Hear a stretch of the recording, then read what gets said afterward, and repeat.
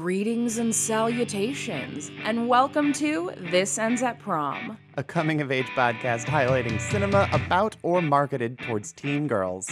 I'm one of your hosts, BJ Colangelo, and I'm joined by my wife. Harmony Colangelo, a trans woman who grew up watching none of these movies. Is today's movie a queen bee? Or are we killing the teen dream? Get in, loser. We're analyzing the movies people make fun of us for loving. I don't wanna be your merch girl. I wanna be your goddamn idol. And I don't wanna have to work twice as hard for the same motherfucking title. But I realize that I probably won't be so lucky.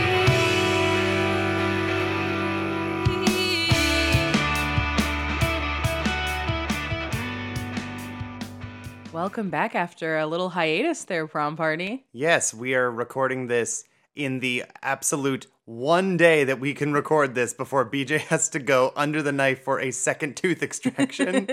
Yes, I had a tooth extraction and a bone graft last week. I'm getting another one tomorrow. This is the one day in the time period between those two extractions where I've been able to sound not like Homestar Runner for an extended period of time. So yeah, if you're on our Patreon, you're gonna hear a lot of that preemptive statement before some of our episodes. Yeah.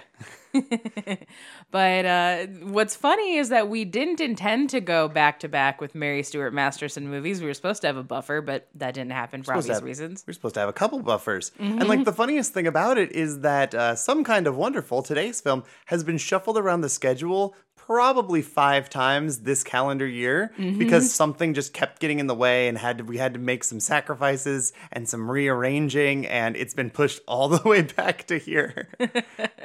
Yes, it is. But Some Kind of Wonderful is a movie that people have been asking about for a while, and everyone realized it's a 35-year anniversary. Why aren't you talking about it? Because we're talking about it now. Yes, and we're very overdue for a John Hughes film. We haven't done one in a hot sec. We were trying to space them out because we did do a couple of them right off the bat in the first year, and we don't want to blow our load too early. It's true, and there's only like a finite example of them because he only did like 5. They just were in 3 succession. of them happen to be some of the most iconic teen films of that decade. Yeah, absolutely. So yes, today we are talking about Some Kind of Wonderful, written by John Hughes and directed by Howard Deutsch, a movie that I quite like. I will show my hand. This is my favorite of the John Hughes teen movies, which I know is shocking to say the least. Do you have a favorite John Hughes film, period? Planes, Trains, and Automobiles. Same. Yeah, it's that, or honestly, like The Great Outdoors does have like a very big sentimental place in my heart from my own childhood, but yeah, no, it's my favorite. Whenever we get around to doing The Breakfast Club, we'll see how that one holds up because I have a lot of love for that one. So I do too. yeah, we'll see. But maybe the 3rd anniversary we'll do that. Yeah, maybe. We'll see. But this is also one of our teen movie hell episodes. For those that don't know, we do these every season. It is to pay honor and homage to Mike McBeardo McPadden, a late great author who's responsible for the book Teen Movie Hell, which is just a fantastic encyclopedia of teen movies of all caliber, weird B-movie sex comedies to prestigious films that you love. It's a really, really wonderful book. It's kind of the unofficial Bible of the show. And we try to shout out Mike whenever we do any of our films from before the 90s as much as we can, just to pay respects to him and the work that he did. Especially because this is a little bit before our time. So he is the expert on this. Absolutely. We were not teens in the 80s because we were not alive in the 80s. Dude, I wasn't a teen in the 90s. Neither was I. It's fine. We're children. It's okay. We're not like regular teens. We're adults. Yeah, sure. So because of that, instead of going to Fandango for a synopsis like we normally do, I'm just going to read from Teen Movie Hell. I don't know why this isn't how we've always been doing our Teen Movie Hell episodes. I'm a dingus. Well, sometimes we have guests, so That's true. We make them describe it. That's very, very true. I'm giving you the benefit of the doubt. That's very kind of you. Thank you. So here is how Mike describes Some Kind of Wonderful. Some Kind of Wonderful gives Pretty in Pink a sex change so that screenwriter John Hughes could use the initial ending for his previous smash. In the original Pretty in Pink script, Hughes had lower-class art girl Andy, Molly Ringwald, choose plucky nerd Ducky, John Cryer, over handsome preppy Blaine, Andrew McCarthy. Fortunately, director Howard Deutsch listened to audience feedback and perhaps his gut instinct and reworked the ending so that the cool chick opts for the rich dude. It's a bold reflection of, how teenagers actually work. Alas, that blot of high school truth apparently did not sit well with Hughes, so he cashed in all of his post-pretty clout to whip up Wonderful. The latter movie was also a hit, but proved to be the Waterloo of Hughes' teen movie juggernauts. After this, he switched to First Graders, Home Alone, and Big Dogs, Beethoven. In Wonderful's inversion of Pretty in Pink, blue-collar painter and sculptor Keith, Eric Stoltz, subs for the sub-working-class fashion designer Andy. Tomboy rocker Watts, Mary Stuart Masterson, takes the place of the flashy Ducky. Moneyed suburbanite Amanda, Leah Thompson, is the girl version of moneyed suburbanite Blaine. That's not entirely true, but we'll get back to that later. Mm-hmm. The other main character, a rich creep who wants to befoul the budding across-the-tracks romance, gets to stay male. In Pink, he's Steph, James Spader. Here, he's Hardy, Craig Schaefer. Hardy Jens, the most not a real name. It is the douchiest name. I love it. Pretty in Pink director Deutsch returns to his chair and essentially recreates his previous effort beat for beat right up to the Through the Looking Glass finale when it changes so that Amanda tells Keith she likes him so much she wants him to be with Watts, who loves him more than anyone else ever could, and Keith goes home with Watts. Debate goes on regarding Ducky and Pretty in Pink being gay. Ringwald says she thought that he was. Cryer says no. Hughes died before this became an issue he needed to address. But Mary Stuart Masterson Watts, on the other hand, seems as lesbian as lesbians can lesbianically be. Freed from all of the Hughesian high school jerks in her immediate future, it's easy to envision a liberated adult Watts being allowed to find some real kind of wonderful. So, there are a lot of small changes I would like to make to Some Kind of Wonderful. If this actually did have sex changes, then I would be so much more down with that. Be so rad. And I love that Mike just gets me because, yes, I absolutely wish that Mary Stuart Masterson's Watts was a lesbian. They coded her as lesbian as possible and somehow is straight. And the way she looks at Sure. Leah Thompson. The way she looks at Leah Thompson. Yeah, we will get there. We will get there. So Yeah. before we dive in any deeper, it's time for everyone's favorite part of the show.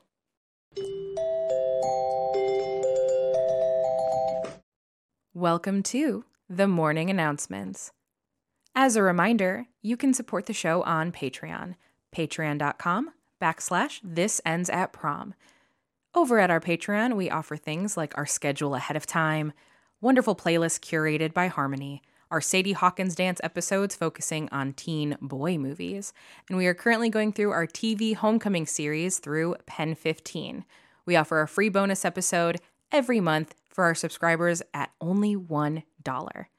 If now is not the right time to support financially, we totally understand. All we ask is that if you love the show, you send us to a friend, you give us a 5-star review wherever it is you get your podcasts, and you tag us on social media, #ThisEndsAtProm or @ThisEndsAtProm.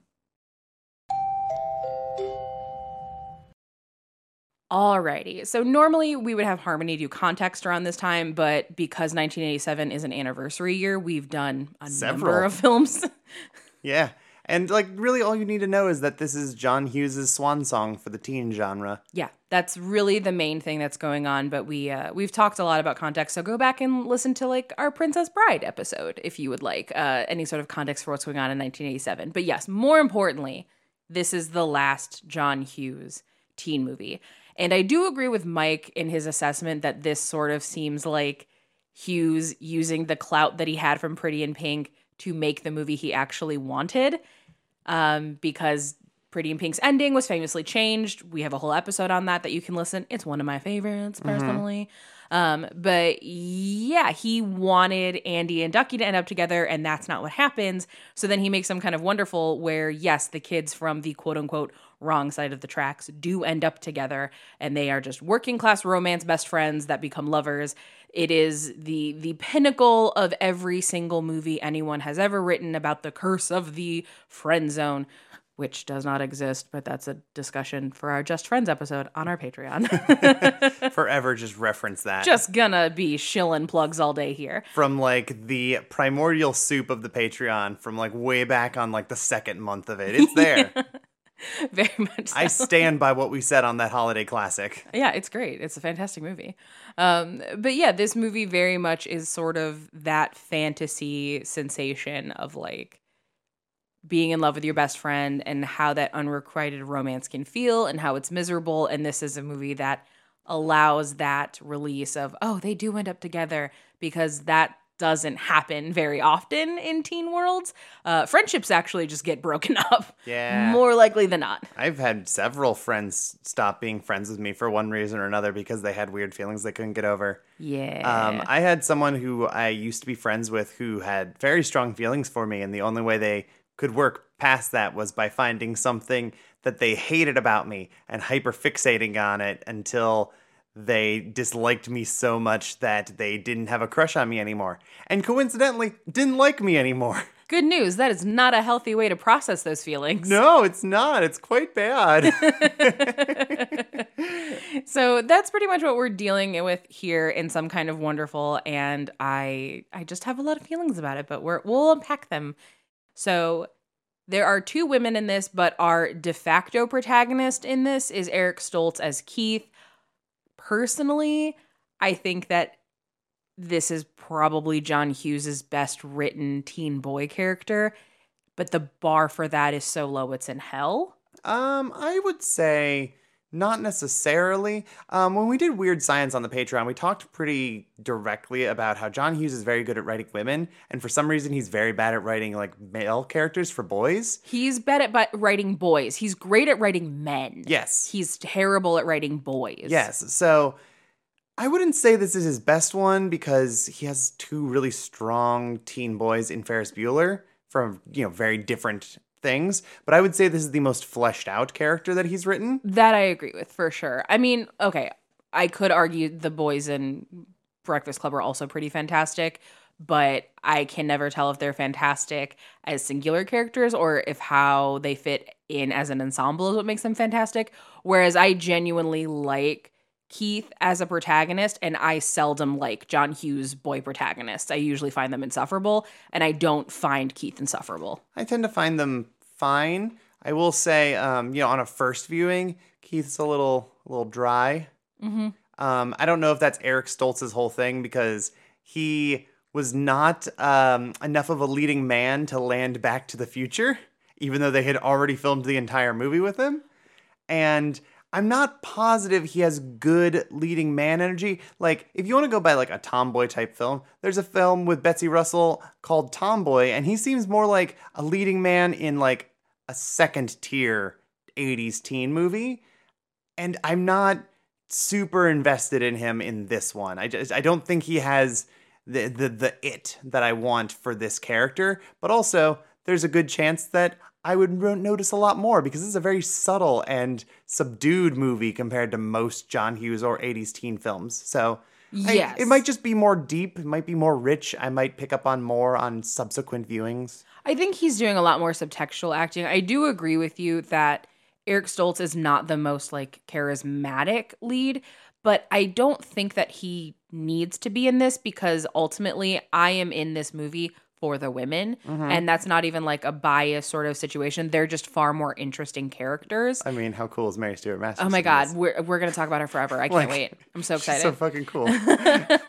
But Eric Stoltz is essentially playing the straight man in this movie, like literally and from a trope standpoint, Mm-hmm. because everything is sort of existing in reference to him.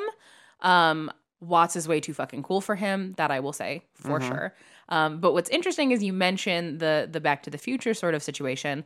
So Entertainment Weekly did an oral history of Some Kind of Wonderful a couple of years ago and interviewed Howard Deutsch, the director, as well as Mary Stuart Masterson, Leah Thompson, and Eric Stoltz. And they admitted in this that the first option for Keith was Michael J. Fox. Who turned it down. I don't know if Michael J. Fox could be a grease monkey. I don't know about that either. And And also Leah Thompson was offered a role, and she said no because the original version of the script was apparently far more comedic, and it was just about this boy going on the perfect date. And that wasn't working. It was really hard for them to cast this movie. So then they kind of went back to the drawing board. They made it a little bit more of a drama. They got a different director on board.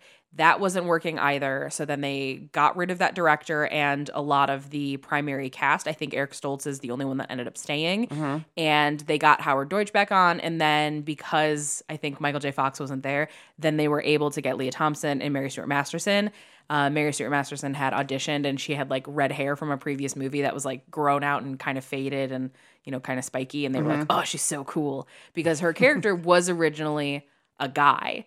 And then they were like, nah, let's make her a drummer and give her a gender neutral name and just make her really cool. I mean, I'm super into that. That's fucking tight. Yeah, I think it's great. I also think that it would have been really weird to have Michael J. Fox in this with Leah Thompson, because there's supposed to be a romantic lead in this, and you definitely don't want them to be a romantic lead in Back to the Future.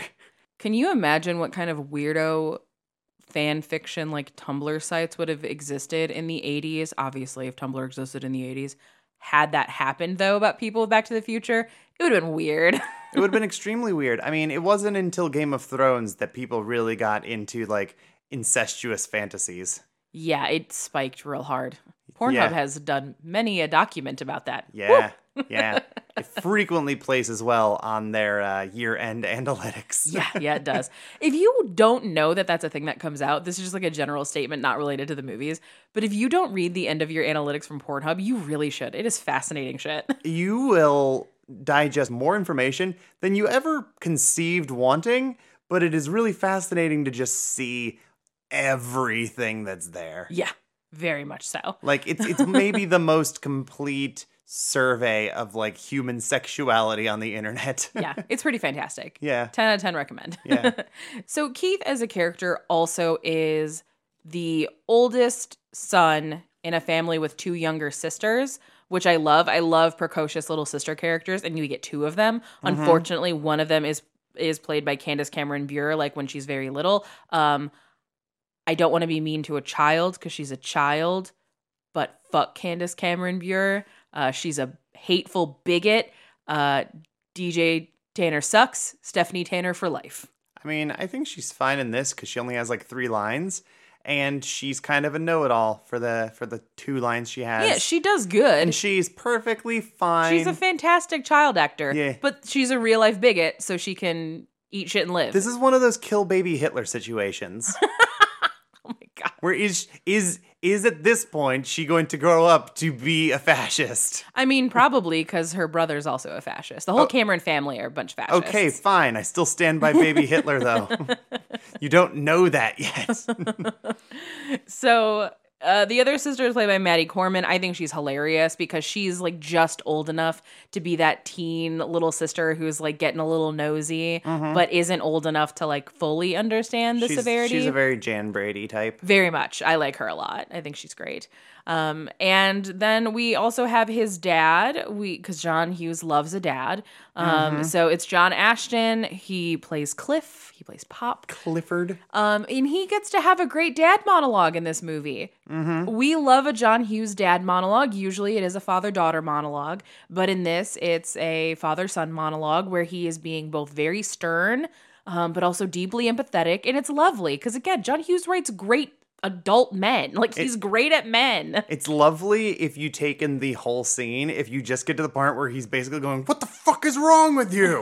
Maybe it's not so lovely during that part. Right, but you need the context for that. And this is also, I don't know if it's just because this dad character reminds me of the type of love my dad expresses. Tough love. Where it's tough love, where it's, in one hand, it's, what the fuck are you doing? This is stupid. And on the other hand, it's like, but I love you so much, and I understand you have to make these mistakes, but please understand you're making a mistake. Well, it also is a bit of a gender stereotype, or I don't even know if stereotype's the right word, but you would not write this interaction if it was like the typical John Hughes dad-daughter speech. No, not at all. You can't be this gruff. No, because then it's just like, oh God, is he abusive? Yeah, it reads really weird that way. Exactly. And that says a lot about gendered perceptions. It's just how we raise boys in our current society. You can be a lot more heavy-handed with them, and that's generally seen as okay. They're a little more tough, you know.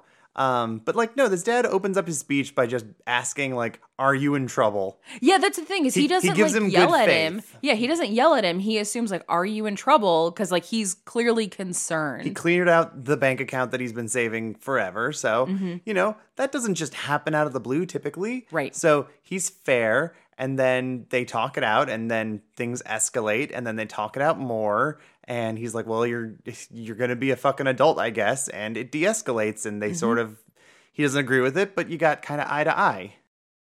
Look, you had no right touching that money. I had every right. I earned it. Where's the fucking money, Keith? Dad, calm down. Listen to me. The money is not important here. You don't know what's important. You don't know what the hell you're talking about. I do know what the hell I'm talking about. You just never listen to me. You only hear what you want. Will you listen to me for once? I'm listening. I'm not gonna go to college. The money is gone. You can't get it back. It's over. This whole dream. It's not what I wanted. It's what you wanted. I never wanted it. I just didn't have the guts to tell you. Oh, you're only 18 years old, for Christ's sake. Then I'm 19, then I'm 20. When does my life belong to me? Dad, listen. I'm going out with a girl tonight, and she's beautiful, and everybody's in love with her, and she's going out with me. Get it? See, in the eyes of most people around here, I'm a nothing. And so I don't start agreeing with them, I'm gonna go through with this date. I want to show this girl that I'm as good as anybody else. So what, are you gonna impress her with money? You think that's the solution, Keith? Dad, didn't you ever have guys at your school that didn't fit in? Yeah, of course. Yeah? Well, I'm one of those guys. Thought things were going okay for you. Yeah, well, I like art. I work in a gas station. My best friend is a tomboy. These things don't fly too well in the American high school. I didn't know about this. Well, how could you know about it? You're my father. Jesus, Keith. So something interesting too about that monologue is in this part of the film, he has cleared out his bank account, which is supposed to be saving money for college, to buy really expensive earrings to try to impress a girl.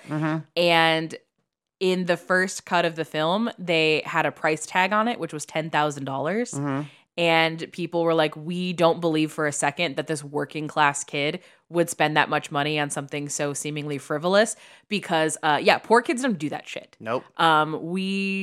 No, like that's not a thing that would happen. I spent most of my 20s not having more than like $100 to my name, often much less.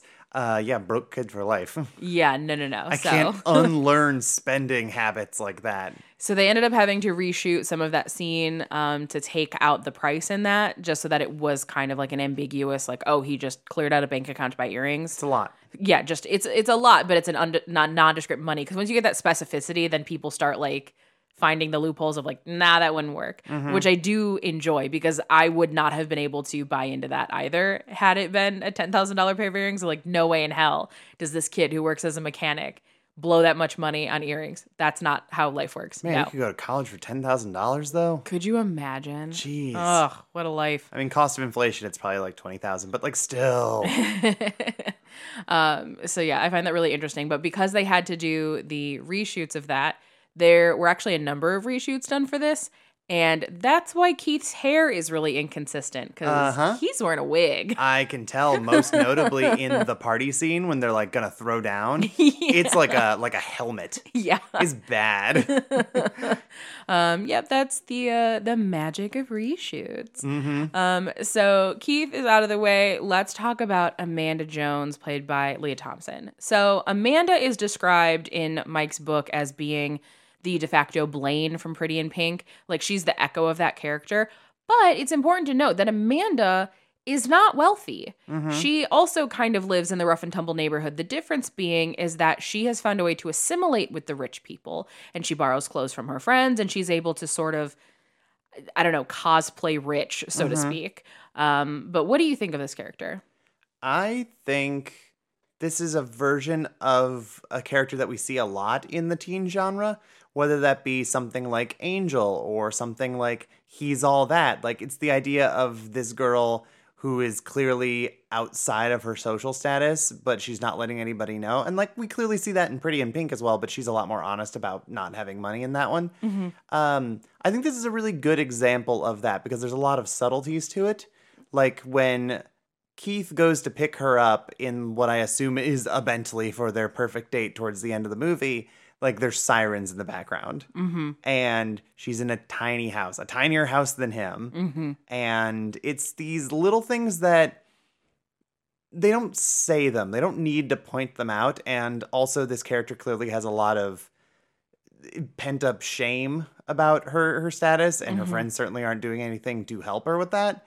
So it would be really painful probably for her to have that acknowledged. No, you're totally right. And something that I find really interesting is that she is hyper aware of her status because she is dating Craig Schaefer's character, Hardy Jins. With two ends. With two ends. And he's just a royal dickbag. Just worst of the worst kind of guy. Walking into the girls' locker room and being like, hey, it's nothing I haven't seen before. Fuck off, guy. Ugh, can't stand him. But she dates him and she's fully aware that the reason she puts up with so much of his shit is because by being with him, it helps her social standing and she isn't seen as like one of the poor kids. And like as soon as she even humors the idea of being with Keith, there are repercussions. Immediately. Not just from him, but from her supposed friends. And one of the moments she has where like she breaks is that she is seen with him and even just being kind to him or going on a date with him. And they start talking about Aspen or Mexico or wherever. These places they can afford to travel in front of her while ignoring her because she would not be able to go. This is flaunting the option to travel right in front of her face. Absolutely. And I think that this is so telling in John Hughes's just oeuvre of teen films. He deals a lot with class. And the reason I think he deals so heavily with class is because, as we discuss many times on this show, the teen movie genre and canon are very fucking white. It is almost an exclusively white genre for many, many years, and that is a problem. So it's a type of marginalization that John Hughes can actually speak to because he doesn't include people of color very often in his films as anything more than background characters. Or a punchline. Or a punchline, yes. Or like an offensive, horrific punchline. We have a rare black person in this movie. He's not a named character. He's just a punk. But that's more than can be said about a lot of John Hughes movies. And he also gets an extra point because he's an alt-punk black guy. Yeah, which is something rad. that you never see.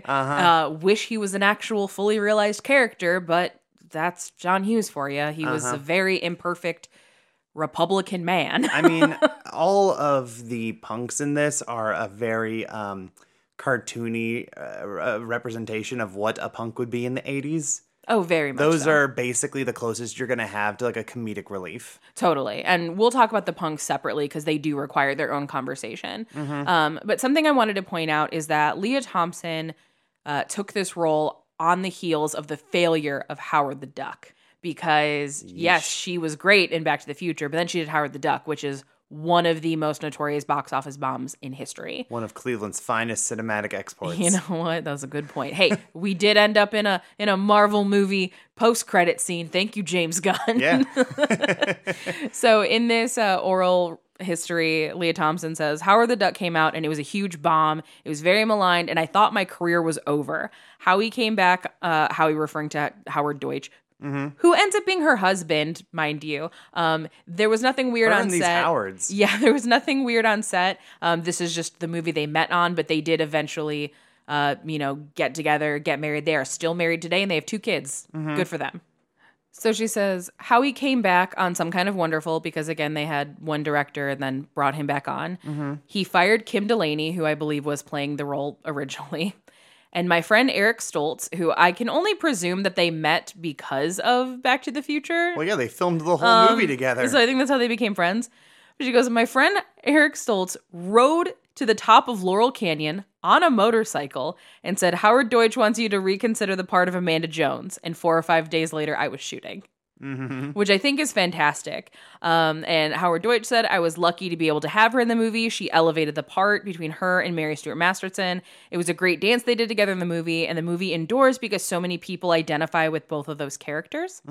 And then Leah Thompson says, the way that John Hughes rewrote it, because originally, again, it was a comedy, the character had a lot of depth. I was an icon of pretty girl next door virginal sexiness from doing the greatest part of all time for that, which was in Back to the Future. And some of the stuff Amanda Jones says is stuff that I was actually feeling. Like, you just love the image of me. You don't love who I am. People don't see who I am. They just see the image of me and project their thing on that, which is the truth about being a pretty young girl. There's a lot of expectations that are exhausting to try to live up to. I liked that I get to say some of the stuff that I was feeling at the time in the movie. Yeah. And I think that's why this character is so good for her, because that's exactly who she is. She is this very pretty girl, and with Keith not realizing he's doing it, he's projecting a lot of ideals onto her because he likes the idea of Amanda. He doesn't actually know her that well. No, I mean, that kind of artistic liberty with your own character is why the Molly Ringwald characters all did so great. 100%. But, no, you have this moment where Watts asks him, like, well, what is it about her? Is it her face? Is it her body? And he's just like, I don't know. I guess her everything. Like, he's not really put much thought into it, or he can't explain it. And that should be a sign that you're not as into this as you think you are, and what you're into is probably very shallow and surface level. Yeah. Which ultimately, like, is true, and that's how the movie ends, is him being essentially told to his face, like, you don't actually like me the way you think you do, which is wonderful, but also just the doltness of teen boys of not being able to figure that shit out for themselves. All the same, I think that Amanda could stand to be single for a while anyway. And that's very much what she chooses. So, is like, yeah. She's like, I was just in this shit-ass relationship with Hardy, and now I need to be on my own. This guy was very sweet. I appreciated the attention. You were very kind. But nah, like, I need to do my own thing for a little bit and figure out who I am, because ending that relationship also ended my friendships, and I need to figure some shit out. And I think that is a very mature thing for a teen girl to do, and it's why she is such a great character, and why I like her so much when I don't like Blaine all that much. Oh, Blaine like Pretty in Pink. I was Yeah, sitting sorry, here, I'm still working You're with just the walking metaphors. back and forth between the two, and I'm just sitting here being like, who the fuck in this movie is Blaine? Sorry, yes. Her Echo character, I like her better. And that's Yeah. I'm being a little mean. I do like Blaine. I really like Amanda. I think that she's a character we don't get to see very often, because in a lesser movie, she would be a villain. She would be a character that we don't like. She would be mean. And she's not. She's quite lovely. No, she is. I also think that there is this almost allure to Keith from several women in his life, because you've seen the other boys in this school. They suck. They're either like snot balls, or they're assholes, and the fact that he's just like this plain, hardworking, simple boy. Yeah. There's an allure to that. There is something alluring to that, which is funny because when he's on his date with her, he says things that like are just blinking red lights later on, where like she's having kind of a freak out when they're at dinner. You need to calm down. You need to calm down. Or he says like, you know what? You have a really nice smile. You should smile more. Right. Where it's like, those weren't bad things yet. No, we hadn't learned that those had become the drawstring doll mottos of a bunch of shitty men. Yes, no, he's just genuinely trying to like make conversation and be nice and not doing a great job, because again, they're not really very compatible. No, they're really not. And they do have absolutely lovely dates. They go to the Los Angeles, I think, Contemporary Arts Museum, or Sure. Museum of Contemporary Arts. They go to the Hollywood Bowl when it's empty, which is just so gorgeous and just all encompassing. And also a thing that could never happen ever again. Oh, no. Have you ever been here before? Yeah. 6th grade, I don't remember. I come here all the time. I've never been here at night, though.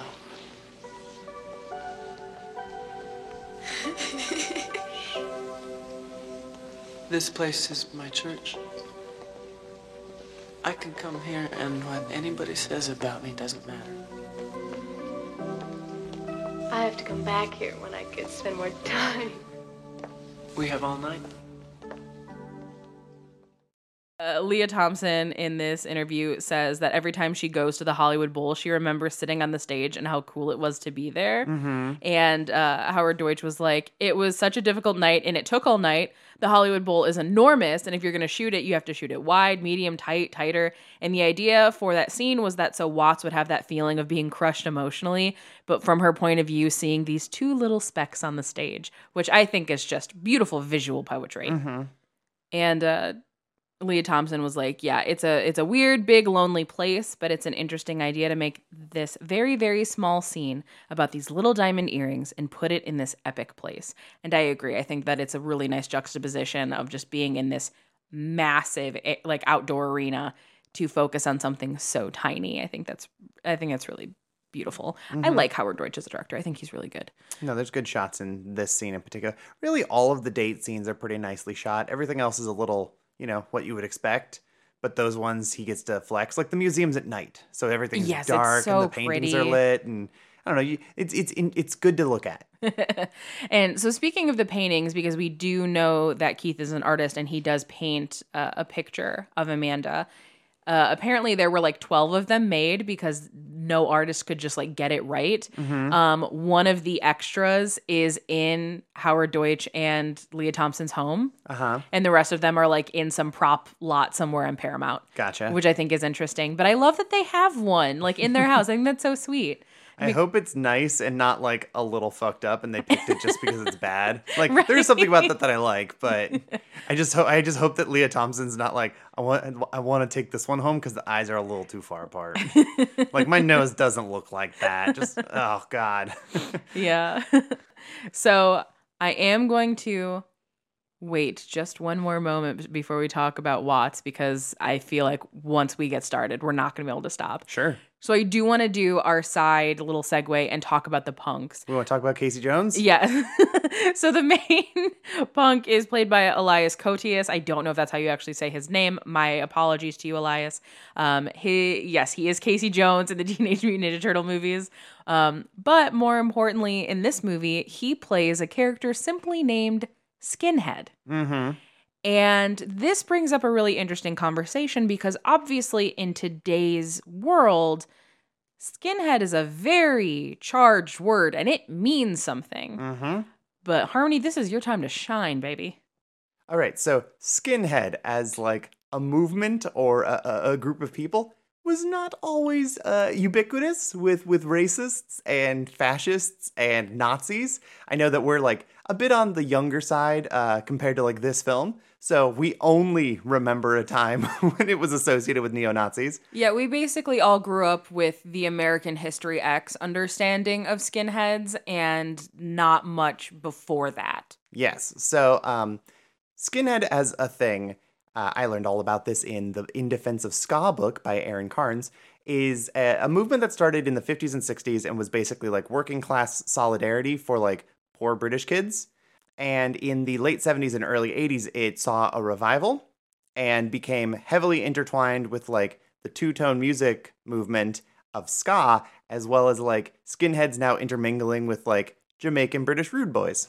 Right. And if you don't know what a rude boy is, that's what Rihanna's talking about when she says, "Come here, rude boy, boy, is you big enough?" Yes. That's what she's talking about. Yes. So skinhead, unlike other forms of punk at the time, whether that be like new wave, which new wave wasn't meant to be like all synthesizers. It was like the new wave of alternative, but then it just became like Flock of Seagullsy. Right. It became synth pop. Yes. So before that was the idea, like whether it was new wave or like 70s punk, that aesthetic was designed to be flashy and jarring.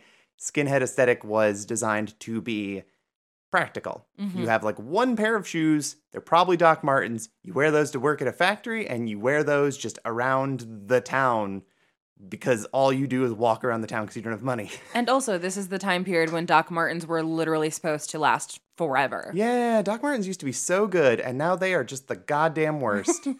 So, yes, skinheads were designed to be practical, and I kind of love the idea of this character who is a skinhead, which, by the way, his name's Duncan, but he's credited as a skinhead. I kind of like him teaming up with our three main characters, because if he is a proper skinhead, which is up for debate because, yes, Southern California did have like a bumping ska scene at the time, but also he hangs out with like a wide variety of like ambiguous alternative kids. He has like a cool like black punk that he's friends with. He has a guy that looks weirdly like an American movie character who wears a Led Zeppelin shirt. It's not really like strictly one scene. This is just where all of like the alternative people in the fuck-ups go, because they met in detention, I'm guessing. Right. It's very Hairspray in that liking. Yeah. So most likely, these are all of like the broke kids who come from difficult homes, either financially or personally. And I kind of like the idea of like the good side of Skinhead teaming up with our working class main characters, because like in the 80s, that's when it splintered. It became like the very, very far left skinheads and then the far right skinheads. And the left is just not as well known as the horrible neo-Nazis that we would get in our time, you and me. Right. It's one of those things where it just got co-opted to a point where there was really no going back. And we see that even today. Oh, yeah. I saw Feels Good, Man. It was a bad time. God, yeah. Like, so many things just get kind of co-opted by the right, and then there's really no going back. Like, it's just done now. Yeah, like John Cena's OK symbol. Right, is now a white power symbol. Yeah. So that's gone now. Like, we can't make the OK symbol with our hands anymore. It's dead. Like, it's been killed. It's just that's the power of fucking fascism, just claiming shit, you know? Right. And that's what happened to the skinhead movement, because the entire purpose of the literal skinhead was so that they wouldn't get their hair caught in machinery. Well, yeah, it also helped with like bugs. It was easier to keep clean. It was practical. Exactly. And it is very interesting, though, because this is a movie that presents a character who is, again, credited as skinhead as somebody that we're supposed to like. And I think for audiences coming to this movie without that knowledge, it might be like, all right, hold the fuck up. Like, what is up with this weirdo Henry Rollins guy who is named Henry Rollins type. He's such a Henry Rollins type. But this weirdo Henry Rollins guy who is a skinhead, and I'm supposed to root for him. But it's like, well, it didn't mean what it started to mean in the 90s. Like, this movie is happening right before like that hard split became like line in the sand. Skinheads are kind of like impossible to reclaim. Like, it's dead. Like, that movement means something now. But in 1987, it wasn't quite there yet. This is right beforehand. So when we're talking about time capsule teen movies, this movie might be like the last representation of the non-fascist skinhead. In mainstream stuff, yeah. Which is funny, because, like, especially since he's a Henry Rollins type who definitely wants to just, like, beat up preppy guys and maybe burn down their house. I'm just projecting. He doesn't say that, but I would believe he would. He's probably into hardcore. Right. So, like, far removed from ska. But again, all of this, like, alternative scene just kind of, like, it intermingles. That's how it should work, and that's what's cool about it. Oh, definitely. And here's the thing. I like this character. I think he is like a kind of lovable dolt.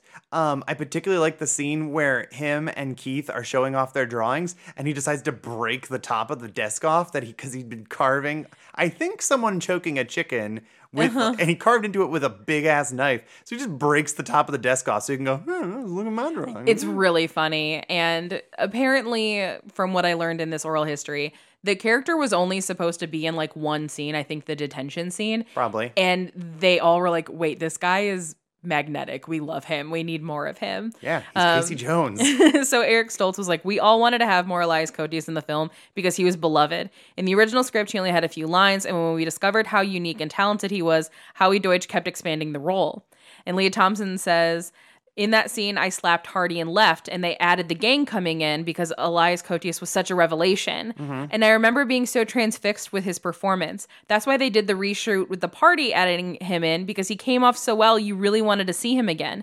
And you can tell if you watch the movie that Eric Stoltz's hair changes because he's wearing a wig. Oh, it's such a bad wig. But like, I do like that because that makes more sense, because if this was Hardy's party and he was getting it, Hardy's party, and he was getting into a fight with Keith, it would be, why would he ever back down? Right. It's like all of his friends and acquaintances versus one dude. Mm-hmm. I think it makes much more sense for like these rebel rousers who it's like, oh no, they're scarier than you. And they Yes. could absolutely probably burn down your house if you fuck with them. That makes way more sense for like intimidation and getting out without, Keith getting his ass whooped. Yes, agreed. And I love that they're there, and I love that it does sort of have this like kind of like Hairspray connection of like the friends you meet in detention Yeah, kind of thing. or even something like, I don't know, like a Pee-wee's Big Adventure where you see the trope of befriending bikers because they're nicer than you Yeah. thought they were. Yeah, and that's just true to life. Yeah. Like They're all working class people. Yeah, who are the people who show up to like protect funerals from the Westboro Baptist Church? Fucking bikers. The Hells Angels show up. Bikers are fucking cool. Yeah, I love friendly tough I guys. know that bikers like they were like the original cowboys, and now it's getting to the point where it's just like, yeah, it's a bunch of fucking racists that really like bunch of American fucking wild flags. hogs. Yeah, like it's become this whole other thing. But like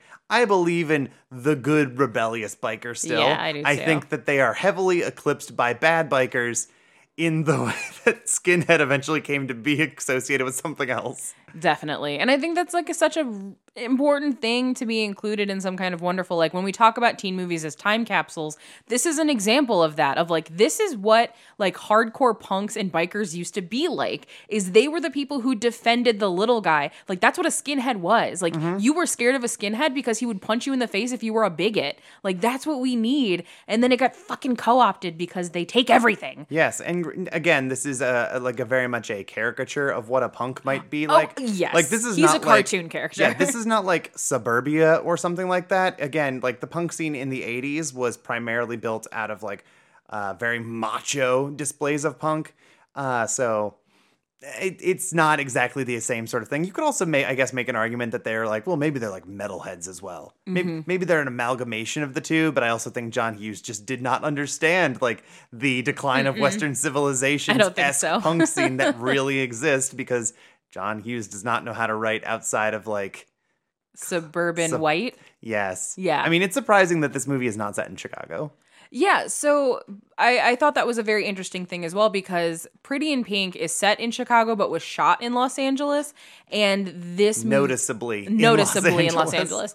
And this movie, they just decided to put it in Los Angeles. I think it's because they were going to shoot again, because Howie Deutsch was going to shoot in Los Angeles again. So rather than have the weird like Suburban palm trees. yeah, the Always weird the anachronism suburban of that. So I think that's probably part of it. But I think that it's nice, and I mean, they were making so many movies about the Valley in the 80s, so that makes a lot of sense. Like there's one scene where they're outside of a mall at one point.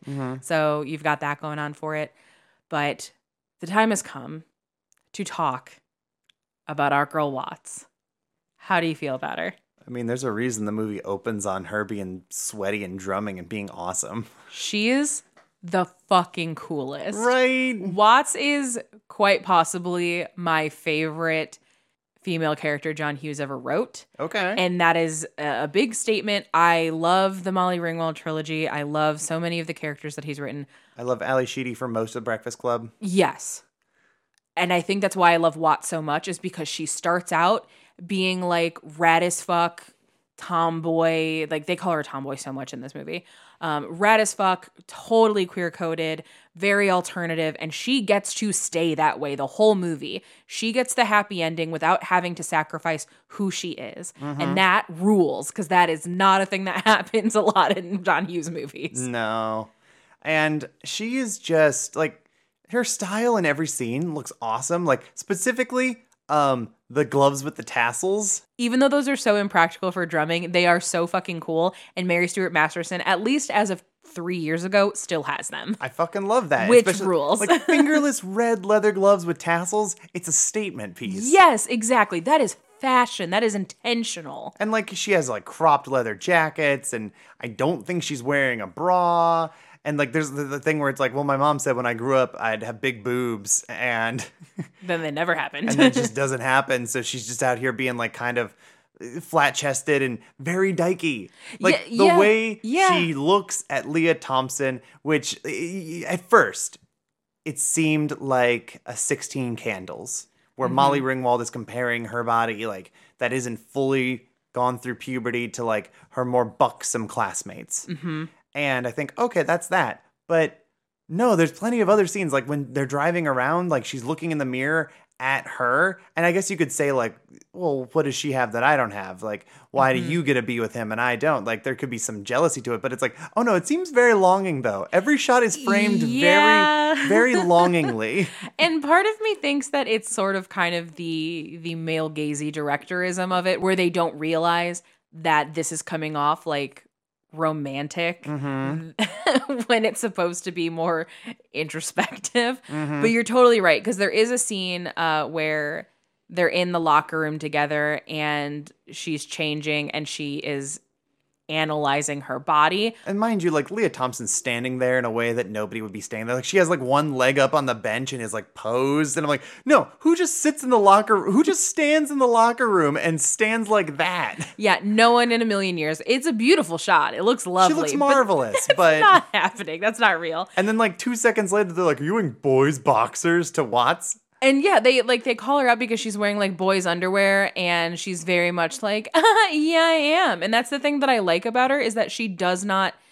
The only time she like feels bad about herself is when someone tells her like, hey, you're supposed to feel bad about this. Like, you should be embarrassed at how you look. Like, that is the only time she ever feels weird about herself. Otherwise, she's very confident. She knows who she is. She owns who she is. And she's like, and I get it. Like, I'm not the person that someone like you is going to want to be with, because you would rather be with this girl. You'd rather be with the femme. Yeah, I get it. And I think that that is such a powerful statement, because this like, she is such like a hot mask lesbian in this movie. She just is. And yes, I do wish that Watts goes off to college and learns some things about herself, because baby, you are not straight.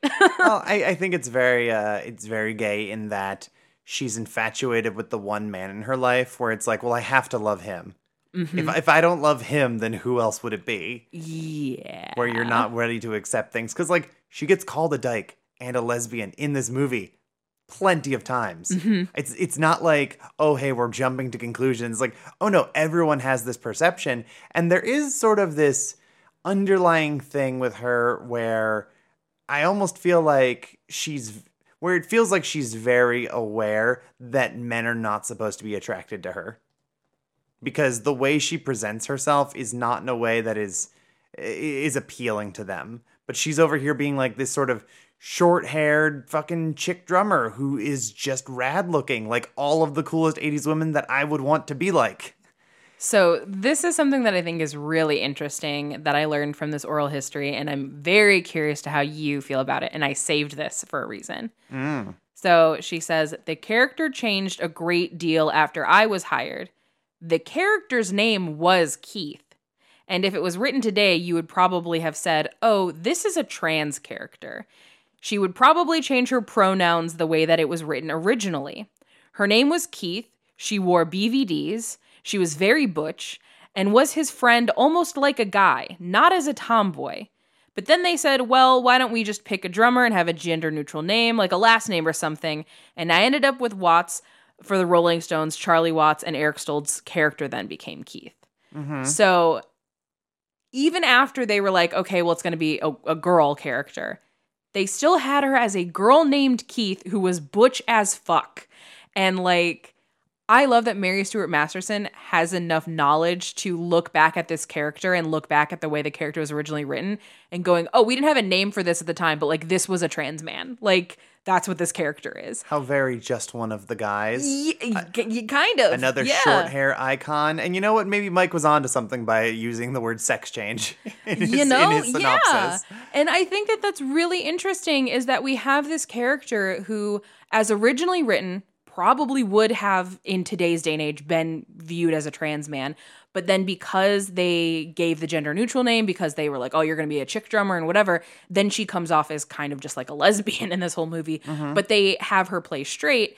And I have two schools of thought on it, because on one hand, I love the idea of showing that, you know, gender presentation has nothing to do with sexuality. And you absolutely can be a straight woman and be masculine and be butch, because that's a real thing. And I think people are like terrified of that. Yeah. But then at the same time, it's like, but she's just so painfully coded like a lesbian in this movie that it's like, just go for it. Just fucking go. It feels a little bit like you need to pick a lane. And a little the bit, movie yeah. didn't really pick a lane. Yeah, I agree with you on that for sure. But it just makes this movie really complex and interesting to analyze through a 2022 lens, because I can absolutely see people, similarly to Just One of the Guys, who look at that character and go, oh, this is a lesbian to me, or look at the character and go, oh, this reads as trans to me. That's mask representation. That's mask representation, yeah. Or I can even see just kind of like butchy straight girls being like, nope, this is the first time I ever saw myself in a movie. And I think that is such a magical thing to exist in a movie, where all of these different reads can exist and they can all be correct simultaneously. Well, especially for, an 80s movie, obviously, but like a mainstream 80s movie. Yes. This is a John Hughes fucking Hughes movie. Yeah, this isn't like the goofy sex comedies that I normally like to talk about, where you have like more hard edge characters like this. Yeah, absolutely. And I love that she also gets such emotional vulnerability as well, because she's in love with her best friend and she's agonizing over it, but it's one of those loves where she is willing to like put herself through pain if it means that like he'll be happy with this girl, because she's like, oh, well, chauffeur you on your date. And you can tell that like part of her is offering because she probably wants to like creep and see like, Well, just to be close, yeah. Yeah, to be close. But then there's part of her that's like, but I genuinely want him to be happy because I love him. And I think that there's something about that powerful of a love that you have as a teenager, because obviously as an adult, You yearn, yeah, it's yearning. And like as an Adults adult, don't generally yearn the way that teens do, because we're Yeah. jaded and hurt. and also because we also are like, I'm not willing to put myself through that amount of pain to like appease you. Well, things are also complicated, like when you're an adult and you're dating, because it's like, oh, well, now we're out on our own and I have to worry about like your debt and my flat feet, and just like there's so many things up in the air. I don't know. Totally. And like obviously I would never say like, the real sign of love is that you put yourself through agony in order for your partner to feel better. Like no. That's not what we're saying. But we're saying that when you're a teenager, you feel compelled to do that because the emotion is so overwhelming that you don't know what else to do with it. So you make silly decisions that often come at your own expense. Yeah, I mean, this whole movie is silly decisions coming at people's expenses. Like, Amanda, Watts, and Keith all could be living much happier lives far sooner if they were just honest and able to communicate, but that's not proper teendom. Yeah. Do you miss me, Keith? Do you miss not being around me? This isn't the third grade anymore. She doesn't love you. It's a joke. It's all a joke. How do you know? I'd bet my hands on it. You don't want to make that bet. Yeah, I do. I've been thinking a lot lately about you and me. And I came to a conclusion that I didn't want to deal with. But now that we talked, I can't hide it anymore. I think we'd get along much better if we didn't spend so much time together anymore. Why? Because I'm driving you crazy, and you're driving me crazy. And I'd rather not see you and have you think good things about me than have you see me and hate me. Because I can't afford to have you hate me, Keith. The only things I care about in this goddamn life are me and my drums and you. So speaking of, putting yourself through hell to like give something positive to the person you love, I want to talk about that kiss practice scene where Watts is obviously like, I don't even know if you know how to kiss. Like, you can try on me, blah, blah, blah. I'm gonna fucking neg him. Kind of, yeah. I think you're a bad kisser. Prove it. The kissing scene is shot in a way that is so romantic and sexy in like a filthy, filthy way, because they're in the garage. I mean, he's filthy. His hands are so gross. And I want to know what in me is broken that I see like literal filth and I just go, Damn, that's a good kiss, though. Well, because you're not even thinking about it. And like You're thinking about other things to the point where you're not even like, ew, get your oily grease monkey hands off me. And the way that it's shot, like the camera follows them in such a way that is just really beautiful and really like sexy, but it doesn't feel like gratuitous. Like it feels sensual. Like that's the word I wanted. It's such a sensual kiss. And then, she pulls away and she butches out immediately. She's like, yeah, you're fine, or whatever she Yeah. says. But she gets I'm not blushing. Yeah, it very much has the same energy of like Danny and Kaneki in Grease when they hug because they are so proud and then they immediately pull away and have to like fix their hair to act macho again. She immediately is giving this like, yeah, no homo kind of fucking vibes. Yeah, oh my God, yes. Like if this was made in 2022, she would kiss him and go no homo. Like that. Yeah. That's very much how it feels. Also, I mean, if I were to ever take a career move, then I've considered multiple times to become a mechanic because then I know that I'm not getting ripped off when my car breaks. And it's good to know that if I'm sexy enough, you won't care how dirty I am. I mean, I might make you clean your fingernails before you put them in certain areas in my proximity. But yeah, no, there's something like weirdly hot about it. I don't know what it is. So that's what I'm all these broken. Lifetime movies have tapped into, man. No, it's not even Lifetime. I think it's just because I'm Midwest garbage. So like I grew up around people that were always kind of dirty. Yeah, I mean, And, Rust like, Belt. there's- It's industrial. Yeah, there's like something hot about that. I don't know. I'm It broken. reminds me of home. I mean, the same thing happened when The Bear hit Hulu and everyone was talking about Jeremy Allen White and they're like, man, that looks like a guy at a restaurant with dirt under his fingernails that would ruin your life, and I'm into it. And like, I had this moment where I'm like, yeah, I get it. Like, I don't like men, but I get it. I understand. I mean, there is something to be said about a dude who's like visibly unperfect. Like, Yeah. like you could say, oh, he's a fixer-upper, but it's just this thing of just being like, yeah, but I don't know, there's something compelling about him not being together fully. Like, even if it's just purely like in his presentation. Yeah, sure, you could clean him up and you put him in a tuxedo and then go eat fucking caviar with him, but that's not who he is. Yeah. Like, you can do that, but that's not authentic. That's not, there's not something to that. You're absolutely right. And Like, and I can't put my finger on it. And I'm sure people listening to this are either like yelling at their headphones right now, trying to like add their own commentary, or they think that we're just both on a one-way ticket to Banana Town and that we're disgusting for being into this. But like the same thing goes for women though too. Like, this would be such a weird segue. Do you remember like the hot lesbian mechanic that worked at the oil change place in Cleveland? yeah. She was so hot. And like the fact that she was like in a jumpsuit and filthy, I was like, oh my God, this makes you so much hotter. And like, I don't know what is wrong with me where like that is the hotness to me. It's like you would come home from the bar like super late working and were like a little bit sweaty and like your makeup was a little bit fucked up. And I was always like, damn. Oh, it just looks lived in. Yeah, I think that's what it is. Like you look lived in. Like We like that as people who are from the Rust Belt. yeah, I figured it out. Okay. This is going to be a terrible metaphor. You ever go into those houses that are so clean you don't feel like you can touch anything? Yes. One of my grandparents on my dad's side had cream carpet and white couches with plastic on them.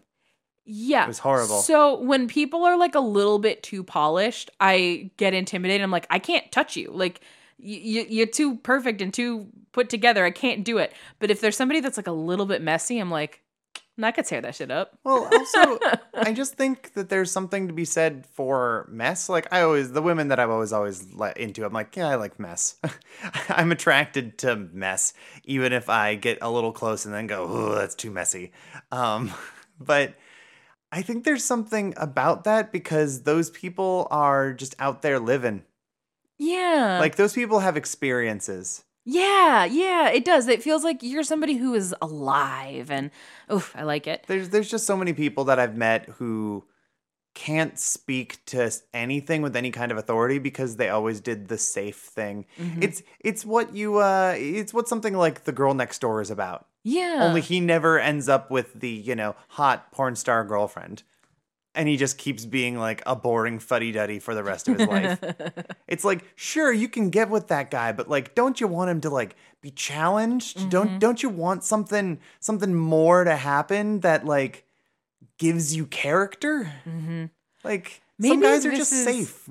Maybe this is the appeal so many of us had to like skaters, because they're all kind of dirty and sweaty and scabby. Kind of. Maybe that's the appeal. Maybe we've cracked that code. It's rugged, but like in a boyish, punky way. Yeah. I don't know. So would you believe me if I told you that scene was not in the script? Really? Did they just go for it? So the scene was not in the script, and they were shooting everything, and John Hughes was like, we need one more scene, and then he kind of came up with this idea, and thank God he did, because it's fantastic. But Howie Deutsch was like, yeah, that scene wasn't in the script, period. And John was like, we need one more scene. And I remember him saying, let's call it the kiss that kills. He wrote the scene literally in front of me in under a half hour. Okay. Which is great. And Eric Stoltz said, Mary Stewart and I had a terrific working relationship and we were pals, which always helps when you have that kind of scene. It was also a very hot and sweaty day in Los Angeles. So it was physically hot. And Howie Deutsch says, it's always moving to me when people are falling in love, where there's an electrical moment that's rare. It's the way you touch each other. It's not just the kiss, it's everything. Every part of your anatomy is alive, and so we talked about showing all of that. Mary Stuart Masterson says, it was very cool because of how it was shot, and I thought it was really smart. It's so fun when you do a scene like that, and it's shot in a way that doesn't emphasize the dramatic material of the kiss. And Deutsch said, I had a great cinematographer named Jan Kaiser, and we collaborated on it. We shot a master, and when we started to cover it, it seemed like, why not be more lyrical about the show and let it flow? That's how it feels like that. It's not just editorial cuts, because it's designed. Oh boy, is it.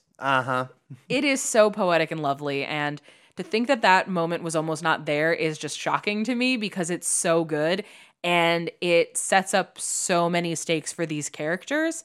I mean, we get a flashback to it when Keith finally has his, oh shit, Watts moment where he, flees after her and gives her the earrings and, says, you look real good in my future. I don't know. I think you absolutely need that scene, partially because of the flashback and also because the ending of this movie comes up pretty abruptly. It's very fast. Yeah. It's very, very fast. I also haven't ever been like 100% sold on the whole like earring subplot anyway, because I do think that it's a little ridiculous. But at the same time, I do think that it is just the kind of big romantic gesture that an idiot teenager would do. Oh, of course. Like, women love jewelry and flowers and chocolate and whatever. It makes me think about like Zach in Don't Tell Mom the Babysitter's Dead, who spends a shitload of money on his girlfriend who then immediately dumps him. And he says things like, she's my moon goddess. And it's like, you spent how much money on a diamond? What the fuck? It has that kind of energy, I think. And I also weirdly love that there's connective tissue motif-wise between this movie and The Breakfast Club, where a very, very expensive earring is like the ultimate sign of love. I think that that's really interesting. I mean, there's a few references to The Breakfast Club and also just John Hughes' previous work. Like, this is very much his, like, reprise for things. Like, you have Watts playing street craps with all of the valet drivers, and she has the line of, like, you mess with the bull, you get the horns. Yeah. There's a lot of stuff like that that's in there that I think is really sweet. And in a weird way, Some Kind of Wonderful to me feels like John Hughes's love letter to this era of his career, because this is his last teen movie. I mean, he would go on to do like Curly Sue and then Dutch, which are both like parent, small child, like preteen child movies. But that's very much him from like the perspective of like a dad type. Yes, is not from the perspective of teens. But I think Some Kind of Wonderful is a perfect culmination of all of the best parts of John Hughes. And it doesn't have a lot of like the scathing, terrible parts of it. Like, it doesn't have the really offensive racist jokes of something like 16 Candles, nor does it have the weird like rape culture vibes of some of his other films. It doesn't have like the sexism of Weird Science. Yeah, It just- and it I think it handles class a little bit more gently than it does in Pretty in Pink. Well, it's because the three main characters are all, working class families. Yeah. And I just think that this is the one that I wish people talked about more in terms of his teen movie canon, because I think it's his most honest. It's obviously not as iconic, it's not as memorable as some of the others, but I really think he's doing something special here. It's also aged pretty well, all things considered. Of course, I wish that Watts was just canonically gay, but I wish that about most characters in movies. So that's not like specific to this movie. That's my own personal biases. And obviously it could stand to have more diversity, but that's fucking every movie from the 80s. But ultimately, like, my opinion, this is his best teen movie. And I've felt that way forever. And it's a bummer that no one talks about it. And it doesn't get the same love that a lot of the other ones do. Well, it's certainly better than Weird Science by a country mile. Oh. And I would argue that it's quite a bit better than 16 Candles. I would too. So, I don't know. It just doesn't have... It doesn't have those iconic scenes that people remember. No, and it doesn't have the yucks. And I think it's because a lot of the iconic imagery of this is very specific to Los Angeles. Yeah, there's that too. And I think that makes it something that is not easily relatable to a lot of kids watching it the way that they can any of the stuff that's set in Chicago, because even the Midwest kind of looks a little bit like everywhere. Yeah, the Midwest can kind of be a stand-in for a lot of places. Yeah. It's a clean slate in that regard. But my opinion doesn't matter. This show is all about you, baby. Thank you. I don't think that's true. You generally lead the discussions. I know, but you have the final word. Oh, well. So Some Kind of Wonderful is asking you to the prom. Is it a yes, a no, a maybe, or are you buying them tickets they can go on their own? So I wasn't sure how I was feeling about this one when we were watching it, because when you go into this movie knowing what you know about John Hughes and how he writes comedies, how he writes films, how he writes teendom, this is not what you would expect, because it's got funny moments, but it's not a comedy. It's much more of like a slice of life drama. Yes. That has humorous moments. Yes. It feels more like a grower than a shower. And given that he's got a lot of experience in teendom by this point, and I think a lot of it's trial and error, I think this is his most elegant film. I don't know if it's my favorite. I still have to revisit The Breakfast Club because it's been a while. But no, I'm gonna give this a yes. I would look forward to watching it again, knowing a bit more about what to expect out of it, because I definitely had a certain idea of what I thought it would be, and then it wasn't that, and it kind of knocked me for a loop. Especially because the pacing of this movie is a little odd, because like the first half is like, oh, I want to get the girl, and then the second half is like the looming threat of a fist fight. Yeah, and it's just odd, and not what you would expect. It feels so authentic to teenage life, where like it's not a perfect 3-act arc. That's just not how life works. Life is messy and things intrude on your plans and forces you to reprioritize. And that very much feels like what we're getting in this movie. And I also find it interesting that this movie comes out the same year as Planes, Trains, and Automobiles. So as far as I'm concerned, if you were to make like a bell curve of John Hughes's filmography, we're at the apex right now. There's definitely good stuff that's going to come after. There's also Baby's Day Out. God, I do not like Baby's Day Out. That's at the end of the bell curve. So there's, still good stuff that's going to come out, but I feel like this is his peak. Like, we've hit the top of the mountain for John Hughes, because this movie is fantastic, and Planes, Trains, and Automobiles is the best movie he's ever made. And everything from there is sort of like climbing up, trying to reach these heights, and he doesn't ever reach them again. There's great shit that comes out, don't get me wrong. He's got plenty of good stuff still down the road, but they don't have it in like a well-rounded way quite like these two movies. No, and I hope you all watched Planes, Trains, and Automobiles at least once over your Thanksgiving season. Yeah. Because it's one of the 4 Thanksgiving movies that exist. Oh, there's plenty more than that. Okay, but... notable ones. Well, friends, that takes us out on some kind of wonderful, happy 35th anniversary to an absolutely wonderful film. We hope you enjoyed it. You can follow the show on Twitter and Instagram at This Ends at Prom. You can follow me on Twitter, Instagram, TikTok, and now Hive at BJ Colangelo. And you can still follow me on Twitter and Instagram at Velocitraptor, Velosa_trap_tour. Maybe I'll get Hive eventually. That just, I don't know.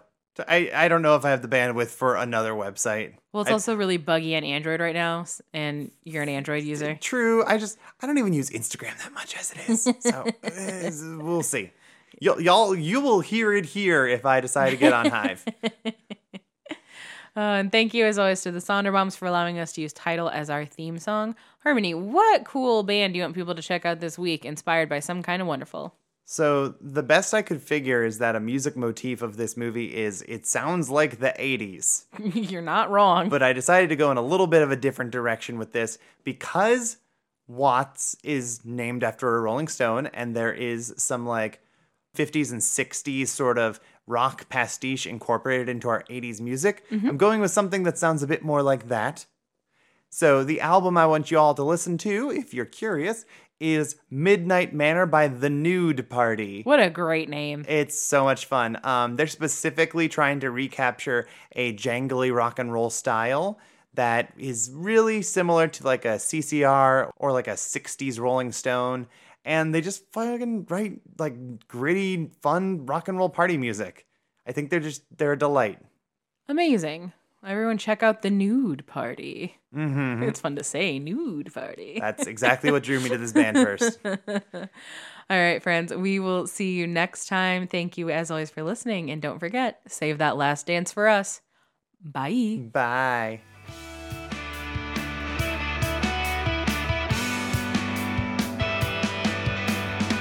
What's more modern than a female rock star? The kind you wanna picture on her knees. I don't plan on being anyone else's, so I'm not a priority. But I realize that I probably set my sights too high.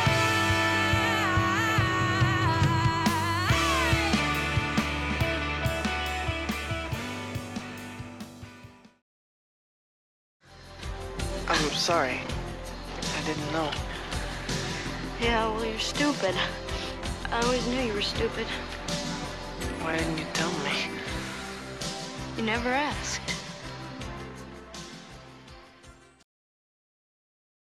This episode was brought to you by Pod People Productions. To find more episodes of this show and others, please visit podpeople.me.